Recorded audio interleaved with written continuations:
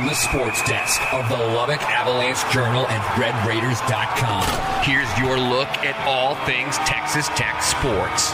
Now, here's the Red Raider Podcast. And hello, everyone. I'm Carlos Silva from the Lubbock Avalanche-Journal, sports editor for the newspaper here in Lubbock, Texas, bringing you another edition of the Red Raider Podcast. So you know what that means. Since it's baseball, we're going to talk to Keith Patrick of RedRaiderDugout.com. I remembered it this time, buddy. And then David Collier, KAMC, guy on TV, does Red Raider Nation, does other stuff too. Figure we might as well be consistent, fellas, since obviously Texas Tech has been consistent getting their third straight super regional, or advancing to their third straight super regional, should I say. And certainly it was a very good performance by Texas Tech, and a great stat that was told to me by Jamie before anything happened. But it's the first time they've actually played all three of the teams in a regional, which was kind of crazy to think about. But yeah, they defeated Army, then they defeated North Carolina, then they defeated UCLA, did not need that if game on Monday, so that was great for everyone who didn't want to come out for a Monday. But I guess from your all's perspective, did it kind of turn out the way we all thought? Because it seems like David kind of made some predictions last week, and he gets 2 minutes to kind of brag about it. I don't think I predicted that it was going to turn out the way it did. But, yeah, talk about smooth sailing. And to be able to do some of the stuff they were able to do at the back end of that whole thing, getting relief pitchers some work and making them feel good about themselves heading into super regionals. I don't know, Keith, that seemed like that was really easy. I mean, I don't want to brag on it, but I mean, just it seemed like, you got your home runs in those early games. You were able to get some crucial hits in that late game, and you didn't have to tax the pitching staff that much.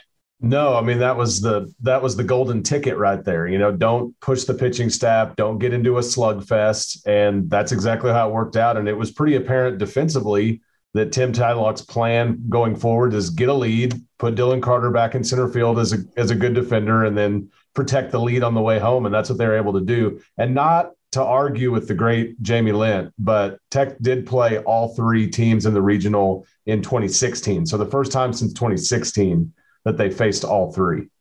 Well, for what it's worth, I may have misheard him. So maybe he's before. So I will give him that credit because he does know his Texas Tech baseball. So he does. Credit. But I guess just to kind of go to your points from last week, Keith, I know you mentioned there'd be someone that would step up, or just something that would happen that would be this guy that would step up. And all of a sudden you see Kurt Wilson starting in center field, and certainly he played a huge part in it.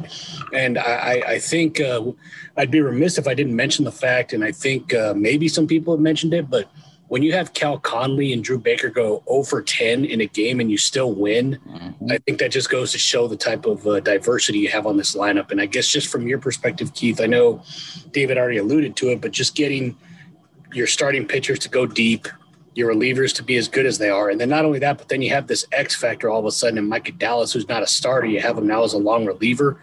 Certainly a huge asset when you have Ryan Sublette, who's been nailed so far. Yeah, that's massive. It's massive because you've been in a situation for the last half of the season to hope early that you don't have to use Sublette, like in a Friday game where Tech had struggled in the first game of series, and then not knowing, what you're going to piece together after. So having that second guy to pair up with in another game, is great. And he went twice this weekend, which is also great. Now it was 11 pitches on Friday, but being able to save Ryan Sublette, who's obviously able to put a little bit more as far as the inning standpoint. And then, it was John Savage. It was the UCLA head coach who was saying that, look, these two studs went 0 for 10 and look what they still were able to do. Kurt Wilson, incredible. Mr. June is 100% earned at this point, I think, for him as far as a postseason guy. He was 5 for 11, 2 runs, 4 ribeyes, a double, a home run, and a walk over this weekend. So, he was incredible. He certainly earned the regional MVP, which he got. And it was a great performance. And I think it's just crazy to me. You watch like this magician in Tim Tadlock, who's so unassuming and ho-hum and whatever. And now all of a sudden things he's been doing for the last month and a half or really all season, these little moves and opportunities and chances and whatever, plus dealing with injuries. And now it's all coming together at the right time. And, you see them taking big giant steps forward as they move on. Now, I know you kind of talked about him kind of being the magician here, but I think there's something to show a little bit of wear on him, Keith. And I don't know if David kind of noticed this, but it seems like he's got a little bit of a postseason beard going on. So maybe they've been kind of pushing the old coffee a little bit farther than normally he would. But certainly, I know we talked about it before, David, in terms of this podcast last week, but in terms of the coaching job that he and his staff have done to be able to get the sweep in the regional, to be able to get Chase Hampton to start on Friday, to get Micah Dallas now as an extra guy, because that certainly provides some great confidence going into a best-of-3 series as we kind of switch into the Stanford Super Regional. But when now you have a Ryan Sublette who's been nails. Now you've got Micah Dallas who could be a long reliever, potentially get you maybe two appearances rather than maybe one if he's starting. And now you've got, I would assume Chase Hampton is probably your first starter now, with Mason Montgomery playing very well at the back end of that rotation. And then Patrick Monteverde, obviously what you get out of him. You may get a couple runs down, but certainly he's really figured things out once he does get that fastball and his breaking ball working, or changeup, should I say. But I guess just to kind of make a long question short, what do you feel has been the type of thing that Tim Tadlock has been able to get out of his guys? Because it seems like he just pushes the right buttons at the right time. And I think inserting Kurt Wilson and having Micah Dallas in that relief role really helped out this weekend.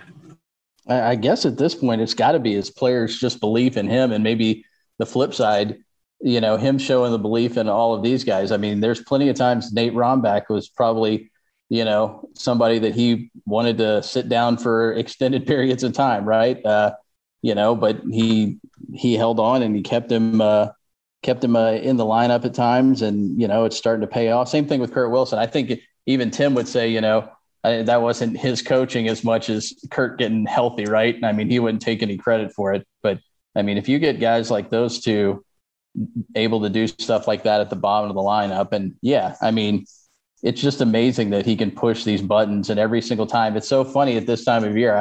I joked, somebody was questioning him on social media, and I was like, Erickson Lanning. I mean, a lot of people way back in the day were like, what are you doing putting Erickson Lanning on the mound types in certain situations? And he came through in the clutch. I mean, you get to the point you just can't question him. He knows what he's doing, and he makes us all look silly if you do question him. I think there's multiple examples of that over the years too. And he hangs with his guys, I think part because they're his guys and he has that level of loyalty. But at some point, he knows that these guys are going to develop in. And you could go back into the other seasons, Ryan Sublette, why do you keep pitching this guy? He throws gas, but he can't locate, John McMillan. And then he has the big moments in his career he had, particularly Tallahassee last season. And so I think that, he rides guys and gives them a chance to work through things. He just understands baseball and respects the game in a way that he's going to let guys work their way through. And every season seems to have that point, that thing, that tipping point. I think Josh Young moving to shortstop was probably it in 19. And this year, to me, it felt like it was that Baylor series loss, and there was some come to Jesus moments for that team. But a team will respond for somebody who believes in them. He obviously believes in them. I'm sure he pushed them after that loss to get serious and get rolling. And it's obviously been good. And add on to that the secret sauce of some people getting healthy, Kurt Wilson being a big one. Absolutely. And then when you kind of switch it over now to Stanford, the Super Regional, each game starting on Friday, playing Saturday, and then ending on Sunday if need be in the best-of-3 series. All games will start at 2 p.m. I'm sure the shade will be great for all of us. I know that's been a joke throughout the last weekend and a half, but we can all thank Don Williams for that, for the show, even though he's typing next to me and doesn't really care. But in terms of the Stanford team, guys, I know we had to wait till late Monday night, before they won that 11-8 game over UC Irvine. Both two really good teams. I know Brandon Beck will be mentioned ad nauseum because of his 2 complete games, the way he's been able to throw down the stretch. But from my perspective, it seems like the offense might be the thing to kind of look at when you look at 3 guys that have 10 or more home runs. I think that's something to look at, because when you look at Army, he didn't really have to worry about that. Yeah, they had a couple home runs probably at the end of that when they were trying to obviously continue to stay in and during that elimination game, but there really weren't that many home runs hit last weekend, which is something to be said, because I know everyone thinks about, oh, yeah, the wind's going to be blowing the right way, but it wasn't blowing the right way last week. I'll be interested to see if it does that this week, Keith, and I don't know if that's something that kind of is on your mind in terms of the way Stanford is playing down the stretch now. You know, it's interesting. I said before we started recording, you can look at like 7 guys on this Stanford lineup, and they're kind of interchangeable. Just pull their names off, and the stats really look all very similar. But the power is the one difference, you know, with the guys in double digits. But when you look at them across just team-wise all the way around, they do not outstrip Tech in almost any category. They have the same number of walks, and Stanford has less strikeouts. But otherwise, the numbers just don't line up, you know, for them to look great from that very broad perspective.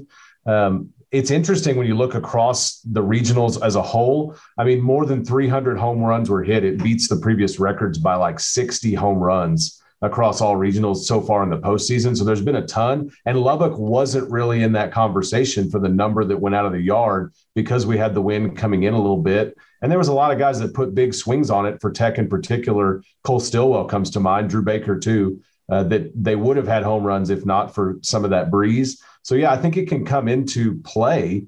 But I'm also just interested to see how this Stanford team is going to handle some different pitching because – and I'm not trying to sit here and downplay a super regional opponent, certainly not one with the pedigree of Stanford, but there's something going on for their numbers to be what they are and for their pitching, at least in Brendan Beck, to be what it is and Gretsch, their closer, but then the numbers to sit as they are. I'm wondering if the defense may be a little bit of a struggle, but there's something baked in there that's making them not quite the team that you would expect them to be. Now, I know we were talking about this before we pressed record, David, but certainly Texas Tech fans may remember the last time they played the Cardinal during the baseball season. I guess for you, what are some memories about that or anything that you want to kind of bring up about that history or anything else that maybe kind of is interesting in your perspective, whether that's looking at, you know, file video or just something that, I mean, they played them last year. Like that's the thing that I kind of reiterated in the last podcast last week is Texas Tech has played a lot of really good teams. And I think people forget because it was at the beginning of the year on most seasons. Yeah, last year, that was probably one of the bigger wins, I guess, just for the sheer fact that there weren't many games, right? And you don't want to remember the games you played against Mississippi State. But, yeah, they won in that Round Rock Classic 7-2. And the thing about that was the fact that 3 batters in, Stanford was leading that game 2-0. And after that, it was smooth sailing the rest of the way. Now, Bryce Bonin was the starter in that one, but Micah Dallas pitched, I believe, 4 innings in that game of shutout baseball, and they didn't really do much. And there's a handful of guys that were in that lineup in Round Rock that are going to be coming down here to Lubbock, Texas and playing, and maybe even one of the starting pitchers as well. He obviously probably won't be the opening game starter, I wouldn't imagine, but who knows? I mean, so there's that familiarity between both sides. And then, of course, I don't want to be the bad guy here. And I clearly 1995 is not necessarily in my wheelhouse. I was still a young whippersnapper back then and just watching college baseball as a high school kid at that time. But plenty of people around here know that 26 years ago was very gut-wrenching time. You know, they were an out away from making their first ever College World Series. Back then, it wasn't a super regional. It was just a regional, and they were that close to making it. And Stanford was able to beat them not once but twice in that dream there. And, like I mentioned, plenty of people here in town have told me about that. And that's the one reason Kyle Peterson kind of sticks in the craw of everybody here in town, I guess, just even though I enjoy watching his college baseball coverage, but I can understand, you know, every time you hear him talk, you just think of 1995 in Wichita. Well, certainly you're going to be able to turn some heads, and certainly 20 years does change things, especially when you look at what this Tech program has been doing. As we mentioned before, it was the 5th regional that Texas Tech has advanced from, and then obviously this is your 3rd straight time to get out of that regional round as well. So a lot of good things happening under Tim Tadlock. And just to kind of wrap things up, for a quick pod here as we discuss Texas Tech winning their regional, sweeping the regional to the championship, defeating Army, UCLA, and North Carolina.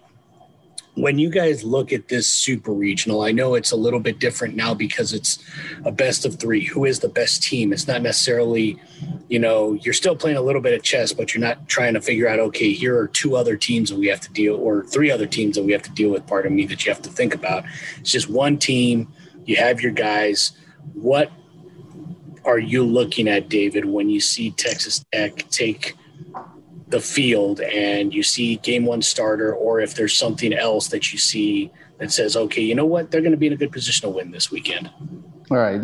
Preface this with, I know that Tim Tadlock's just going to change it all up on us, but sure, you would think that Chase Hampton would be after watching him this past weekend, he would be the obvious choice. You go into that first game. Sure, there's the nerves of being the first starter, but at the same time, would you rather him start that one or being down a game, or, what I'm saying? You certainly don't want him in that Sunday game if you're down to, having to win there to advance to Omaha, I wouldn't think. So I would think you would go that route. And if he can get off to a good start, and if you have to use Micah for more, I certainly wouldn't think that would be a problem, seeing how he pitched against them a year ago. Another thing, just quickly, you can downplay it all you want, but 102 degrees compared to, you guys were probably watching last night. I know it was at night, but people were wearing pullovers. Players had long sleeves on. That's gotta play into it somewhat. I know it's going to affect the Red Raiders too, but playing in front of an empty stadium last night in the cold, going to complete 180 or 180 degrees, it might feel like on that turf actually. That's got to play into it a little bit, at least in that first game. Yeah, I agree. I think it was 60 degrees in Palo Alto. They're bundled up like it was February. There were dozens of people there. As Mike Gustafson said, the Super Regional in Lubbock is going to be the exact opposite of Bay Area weather and no fans. So it's going to be a big change. The weather will be a big change, and of course we haven't had a lot of it yet either. But we at least have guys that are more accustomed to it. I think that when you look at these teams, power on or speed on the base paths is going to be a big piece of it. Both of these teams like to steal. I think Tech getting back healthy and just going full tilt, that'll be interesting to see. And Tech has 54 more extra base hits than these guys on the season. And that's not just home runs, that's across the board. So I think that kind of power to all fields is a big X factor potentially for the series. But I agree with you, Carlos. I thought you put it well. You go from tournament baseball where you're kind of playing chess and who has the most pitching and who can put it all together. And now it's just team on team. Who's the best? Who's going to go to Omaha? Yeah. And how many times have we seen these Red Raiders lose a series? They lost that one against Baylor at home, obviously. Kansas State, they had a solid ace, obviously, that caused problems. And maybe that might be a similar thing. But you mentioned it earlier about Stanford. This is a different Stanford team than we've seen in the past. Stanford's usually loaded with pitching, right? That's what – if you look at that one from 95, again, not to go back to that, but clearly, the offense was a little bit more potent at times back in those days. Tech played a 3-1 game, a 3-2 game, a 6-5 game, in a regional. So Stanford's a little more pitching heavy back in the day. That might not be the case coming to Lubbock, Texas. Isn't the case. Record at home is huge. And you go back to that 2017 Sam Houston State Regional, the Red Raiders have gone 95-18 at home since then. And they're 4-0 in Super Regionals. I'm not saying any of this is guaranteed. I'm just saying that things are lined up in a way that they're going to come in and be competitive, and it should be a great weekend of good baseball. Kind of along those lines, I like where you're going, Keith, with the batter and maybe the approach. I think the X factor here is going to be the patience of the Tech batters because they have 320 walks. I think if you're able to get into that relief pitching, because after Brandon Beck, as you've kind of alluded to, they're almost like North Carolina. They've got Aaron Love, and then it's kind of you piece together everything else. Mm-hmm. So I think if Tech is able to get to their first starter, Brandon Beck, maybe if you get 6 innings again out of Chase Hampton, 6 to 7 strikeouts, maybe 1 or 2 hits, maybe 1 or 3 earned runs, 1 to 3. I think you're going to like where you are because of the way the offense is starting to come together. Now with Kurt Wilson inserted into it, the defense is playing a lot better. And I think that the one thing is which relievers will be able to step up for both teams, because I think that's going to be the X factor. Is Texas Tech now adds Micah Dallas to their assortment of pitchers, and what will Stanford be able to kind of come through with after after Brandon Beck. So I think that's certainly a big one. And I don't know if y'all had any final thoughts before we kind of wrap this up. I'll go first so Keith can think of what he's going to go with. But I guess you mentioned at the beginning, I got to put this out there since I got to pat myself on the back. If you can get another performance from somebody like Easton Morrell, who was on base 4 times in that game against, it's the Parker Kelly getting a RBI, I mean, that was a huge hit for him. And, he didn't do much offensively, but I think we'd agree he was pretty solid in the field for the most part. And that's what they would have him there. And I'm going to throw this out there. I know you guys are just going to hit it right back at me down the right field line off the foul pole. But, I mean, I like Mr. June and all, but as a guy that grew up during this era, how about the big Kurt instead of the big Hurt? The big Kurt, like Frank Thomas. No, not the big Kurt. I don't know. That's my final thought. I know you guys are just going to shoo it away, but I don't know about shoo it away because it seems like everyone's sticking with the volleyball, Mr. Wilson, the volleyball. I think everyone's gone with that. I kind of like that. It's something different. Tech leaned into Castaway. I mean, they put it on the audio when they did the side by side of the dinger in 2019 from the Super. So. Yeah, I don't know. Speak it into existence, Collier. Speak it into existence. I'll call him the big Kurt. I just need a rhyme or something. That's what I'm missing in the deal. Like it doesn't. Mr. June just doesn't ring. That's what I'm saying. Another syllable. Yeah, there's got to be alliteration or something like that. So I just totally ripped off of Hall of Fame baseball player from the White Sox. Nothing wrong with that. I mean, in his defense, he is a legend. He is a legend for what he's done, at least in that last ring, what everyone remembers. No doubt. I was going to say, and Parker Kelly was another one on my mind. That was a big RBI single for him, and Coach Tadlock mentioned it. Getting Parker going a little bit, and I think is positive. He's got great leather, at the hot corner, but getting him in the back going a little confidence could be big. And I like that Tim Tadlock trotted out Andrew Devine and Derek Bridges. Getting a couple of clean innings out of those guys in that atmosphere, I thought was really big. And then you have Micah Dallas to come take 2 innings home. I wouldn't be surprised if you find yourself in similar situations if you don't see them again. I could imagine even a Brendan Girton in that kind of a scenario, like just getting some guys an inning or two, getting them the confidence and ready for that bigger stage again if you can get there. So, or potentially even later in the weekend if they're needed is another thing to think about. So I think that as we go, we're going to continue looking back, those that have been paying attention, and see. I remember when Tim Tadlock did that, and this is the payoff for it, this moment. I think we're going to see more and more of that. But should be a great weekend in Lubbock, and it's always fun to host these. Never take it for granted. This stuff is not easy to do, and it is not going to last forever, so enjoy it while it's there. But I think it'll be a fun weekend of baseball. Absolutely. And just to add to the relievers, don't forget about Connor Queen. I know everyone looks at Micah Dallas, but Connor Queen came in there and was able to help bridge that gap to him. So I think that was another big thing. Once again, appreciate you all joining us for another edition of the Red Raider podcast. That was Keith Patrick of RedRaiderDugout.com. Don't forget to read all their stuff and get all their great information as he tweets and makes fun of me during games as well. And David Collier, of course, on Red Raider Nation. And you can check him out at 6, or I don't remember what time you go on. Is it 6:20? 6:20. Yeah, about 6:20, 10:20. Yeah, about 6:20. And if he's lucky, Ron Roberts won't be talking for most of that, so he'll get at least about 2 minutes on the old sports book. I'm not lucky, Carlos. I know you're not, but like I said, if anything, appreciate y'all being able to join us. That was David, Keith, or for David and Keith. Pardon me. I'm Carlos Silva from the Lubbock Avalanche-Journal, sports editor for the newspaper. This has been another edition of the Red Raider podcast. We appreciate you listening. We'll talk to you next week.